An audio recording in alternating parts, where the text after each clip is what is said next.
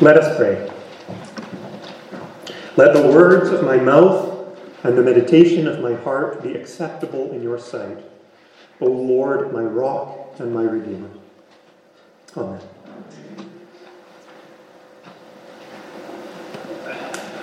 It was the evening of Passover. Jews from around the world had gathered in the holy city of Jerusalem. Earlier that evening, each household had taken an unblemished lamb to the temple and slaughtered it there, then brought it home to roast it. And now the hour had come for the feast itself. As they ate that special dinner that night, all pious Jews were remembering the mighty works of God on the first Passover, over 1,000 years ago, when God's people were slaves in Egypt. You heard it read from Exodus chapter 12 earlier, how God had commanded each household to slaughter a lamb and to cover their doorposts with its blood. Then, while each household ate their supper, God executed a terrible judgment against the Egyptians. He struck all the firstborn in the whole land of Egypt, both human and beast, but he passed over every house that was protected by the blood.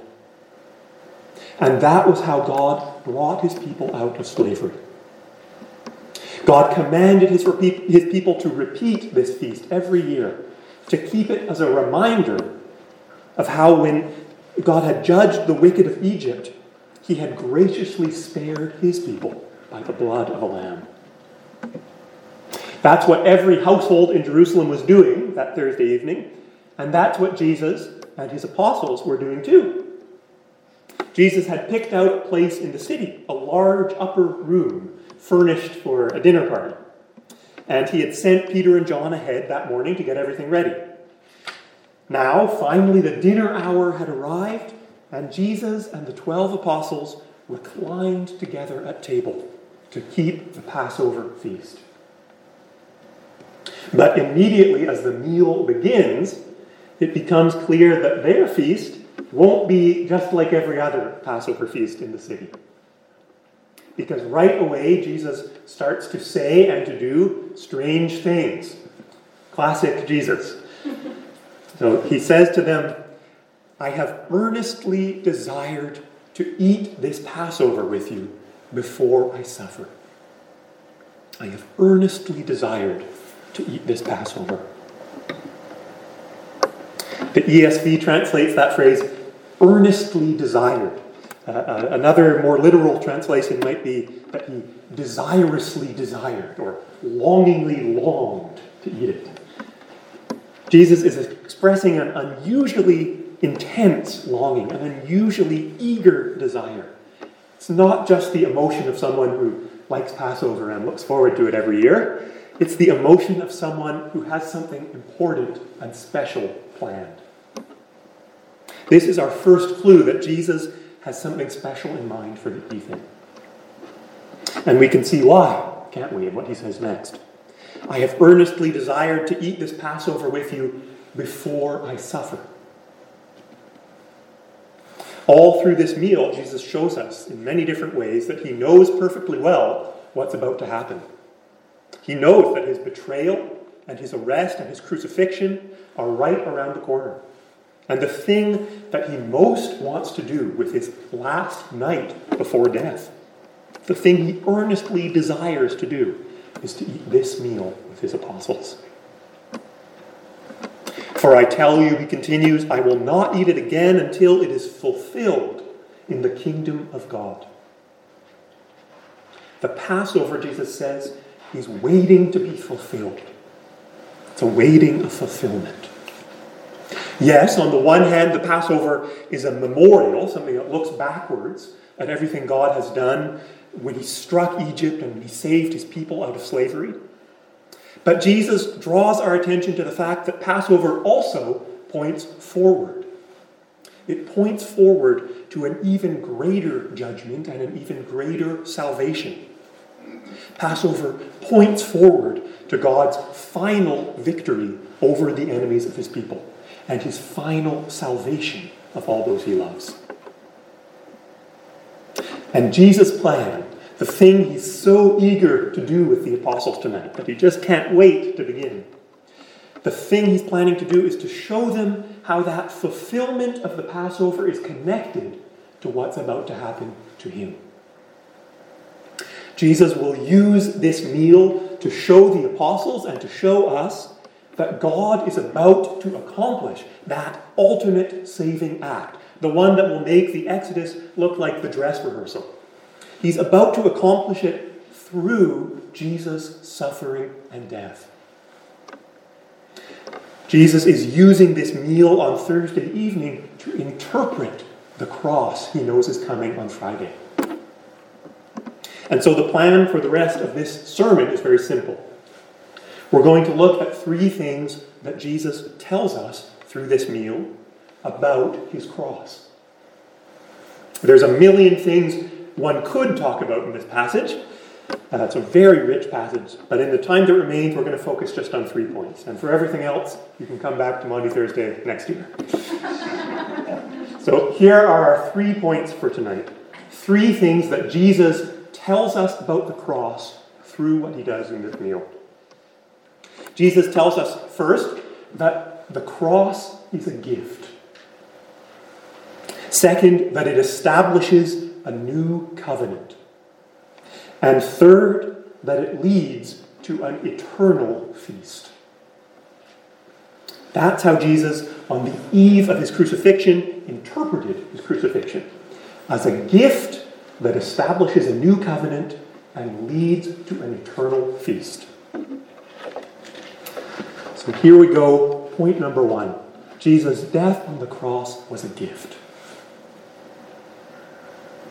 And he took bread, and when he had given thanks, he broke it and gave it to them, saying, "This is my body, which is given for you."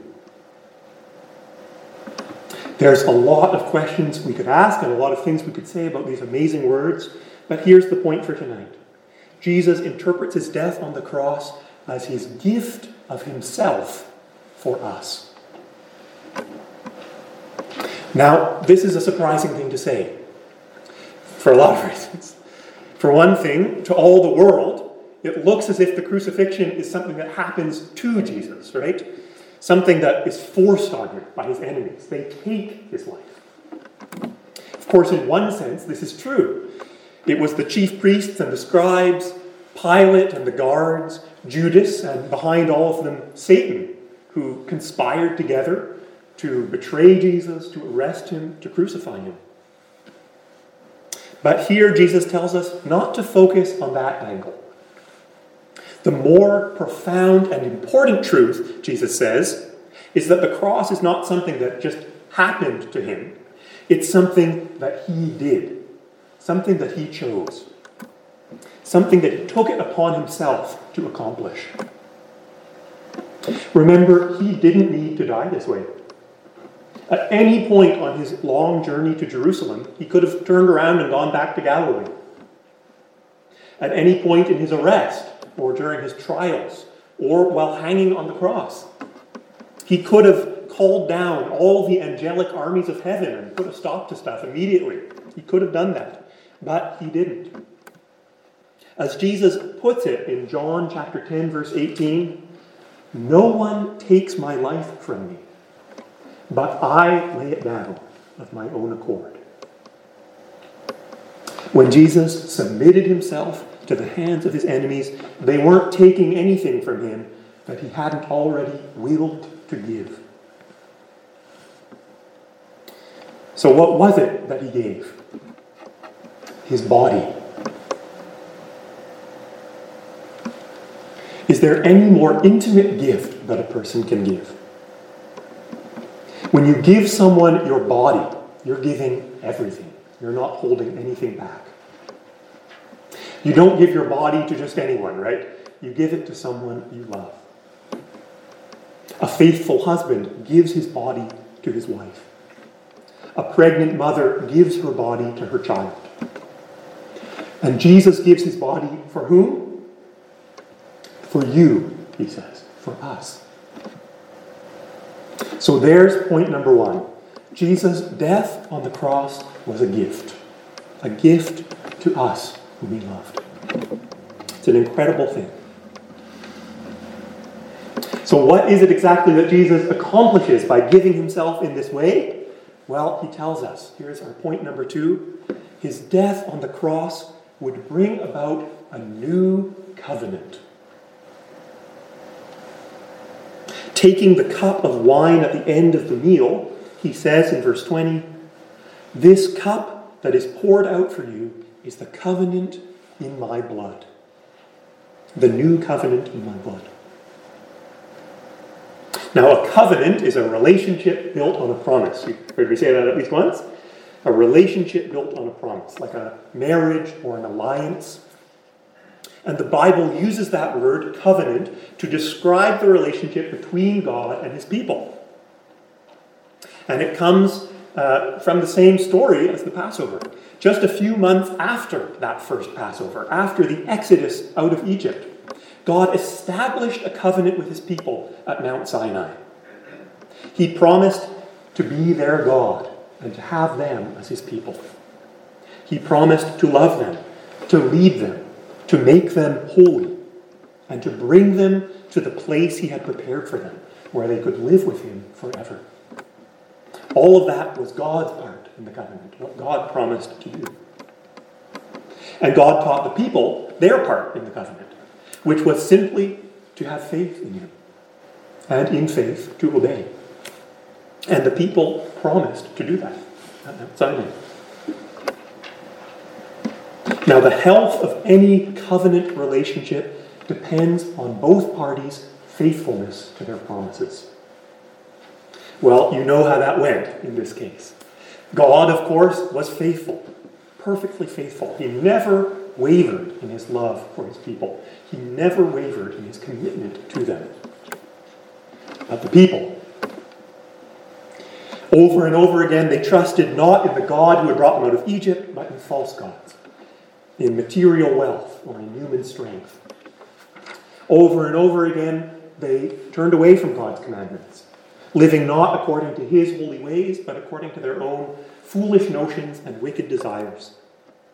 And so through most of the Old Testament, the covenant is in peril. The covenant is in danger. God tries to preserve a covenant of love with his people, but over and over again, the sinful people break that covenant. Their sin keeps getting in the way of that relationship. But God had a plan. And so we find him speaking through the prophets, promising a new covenant, a new and better covenant. Listen, for example, to these words from the prophet Jeremiah. This is in chapter 31, verse 31 of his book. "Behold, the days are coming, declares the Lord, when I will make a new covenant with the house of Israel and the house of Judah. Not like the covenant that I made with their fathers on the day when I took them by the hand to bring them out of the land of Egypt, my covenant that they broke, though I was their husband, declares the Lord. But this is the covenant that I will make with them in those days, declares the Lord. I will put my law within them, and I will write it on their hearts. And I will be their God, and they shall be my people. They shall all know me, from the least of them to the greatest, declares the Lord. For I will forgive their iniquity, and I will remember their sin no more." In the new covenant, God would forgive the people's sin once and for all, and he would transform their hearts, so that instead of loving sin and chasing after death, they would love their God and walk in his holy ways toward life. God would forgive their sins, and he would sanctify their sinful hearts. To finally have that covenant of love that he longed to have with his people, God would defeat sin. Now, one more thing to say about the Old Covenant. It featured lots and lots of blood. The Passover lamb is one example of this, whose blood covered the households of Israel so that divine judgment passed them over. But the blood of animal sacrifices was used in so many other Old Testament rituals. Whenever things or people needed to be consecrated to God, they were sprinkled or splashed with blood. Whenever sacrifices were made for the sins of the people, the blood was poured out before God's altar. The New Testament book of Hebrews summarizes the situation under the Old Covenant in this way. Indeed, under the law, almost everything is purified with blood. And without the shedding of blood, there is no forgiveness of sins. But Hebrews also tells us that all this blood was only ever a sign. All these zillions of lambs and oxen killed before the Lord to sanctify and to atone, it was never really their blood that purified anything or that caused sins to be forgiven. Rather, all this blood was a sign, pointing forward to the one sacrifice that really would make a difference, to the one shedding of blood that would truly sanctify all God's people and make atonement for all their sin, to the one pouring out of blood that would bring the new covenant. This cup that is poured out for you is the new covenant in my blood. When Jesus says these words, he's claiming that his death on the cross will be that one shedding of blood toward which all of the old covenant was pointing. God is about to secure the kind of relationship with his people that he's always wanted. A covenant of mutual love, a covenant built on Jesus' own blood poured out on the cross. In this new covenant, God's people will have forgiveness of their sins. God's people will have their hearts transformed. He will be our God and we will be his people, all because of the blood that Jesus would pour out for us. So Jesus' death is a gift by which he establishes a new covenant. And what does all this lead to? Jesus' death on the cross leads to an eternal feast. Remember how Jesus started the meal by saying that the Passover feast would be fulfilled in the kingdom of God. Well, he ends the meal with a similar saying. Skipping over a huge chunk of our passage, which will make a great sermon for some other time, let's look just at the first part of verse 30. The first part of verse 30, where Jesus promises the disciples, "You will eat and drink at my table in my kingdom." You will eat and drink at my table in my kingdom. With just these few words, Jesus gives us a glimpse of an eternal feast in the kingdom of God. This is the same thing he was talking about at the beginning of the meal, right? How the Passover would be fulfilled. Passover was a yearly feast, celebrating the judgment of the Egyptians and the salvation of God's people from slavery. But at the end of history, Jesus tells us, God's final judgment of sin and his great salvation of his people will be celebrated not in a yearly feast, but in an eternal, continuous, forever feast. That's where all of this is going. That's where God is taking us in Jesus Christ. By his death on the cross, Jesus is, as it were, setting a table for us, setting a table in his coming kingdom. He prepares a place for us to eat and drink with him, to celebrate with him forever. Every good and perfect thing that he has won for us by his sacrifice, all the heavenly riches that we inherit through him, will be there for us to enjoy eternally. At that great banquet, the marriage supper of the Lamb, as the book of Revelation calls it, we too will recline at table with Jesus and eat and drink with him. Jesus earnestly desired to share this one last earthly Passover meal with his apostles. Can you imagine how excited he must be, how deep his desire must be to share that great eternal Passover with all of us, his people, in his kingdom. In just a few minutes, we'll have a little foretaste of that great feast. Because, of course, Jesus didn't just prepare a special meal for his apostles that night. He instituted a special meal for us all, a memorial to be repeated in every generation of the church until we come to that eternal feast. Do this in remembrance of me, he said. And as Paul wrote in our reading from 1 Corinthians chapter 11, as often as you eat this bread and drink this cup, you proclaim the Lord's death until he comes.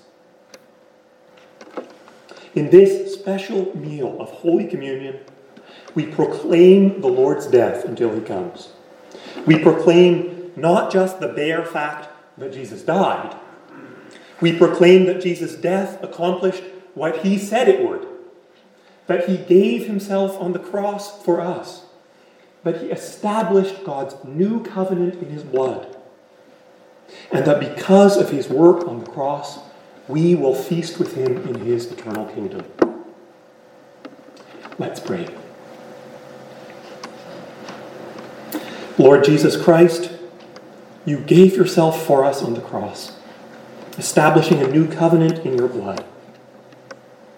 Grant that with our sins forgiven and our hearts transformed by you, we may, when you come again in glory, eat and drink with you at your table forever. Amen.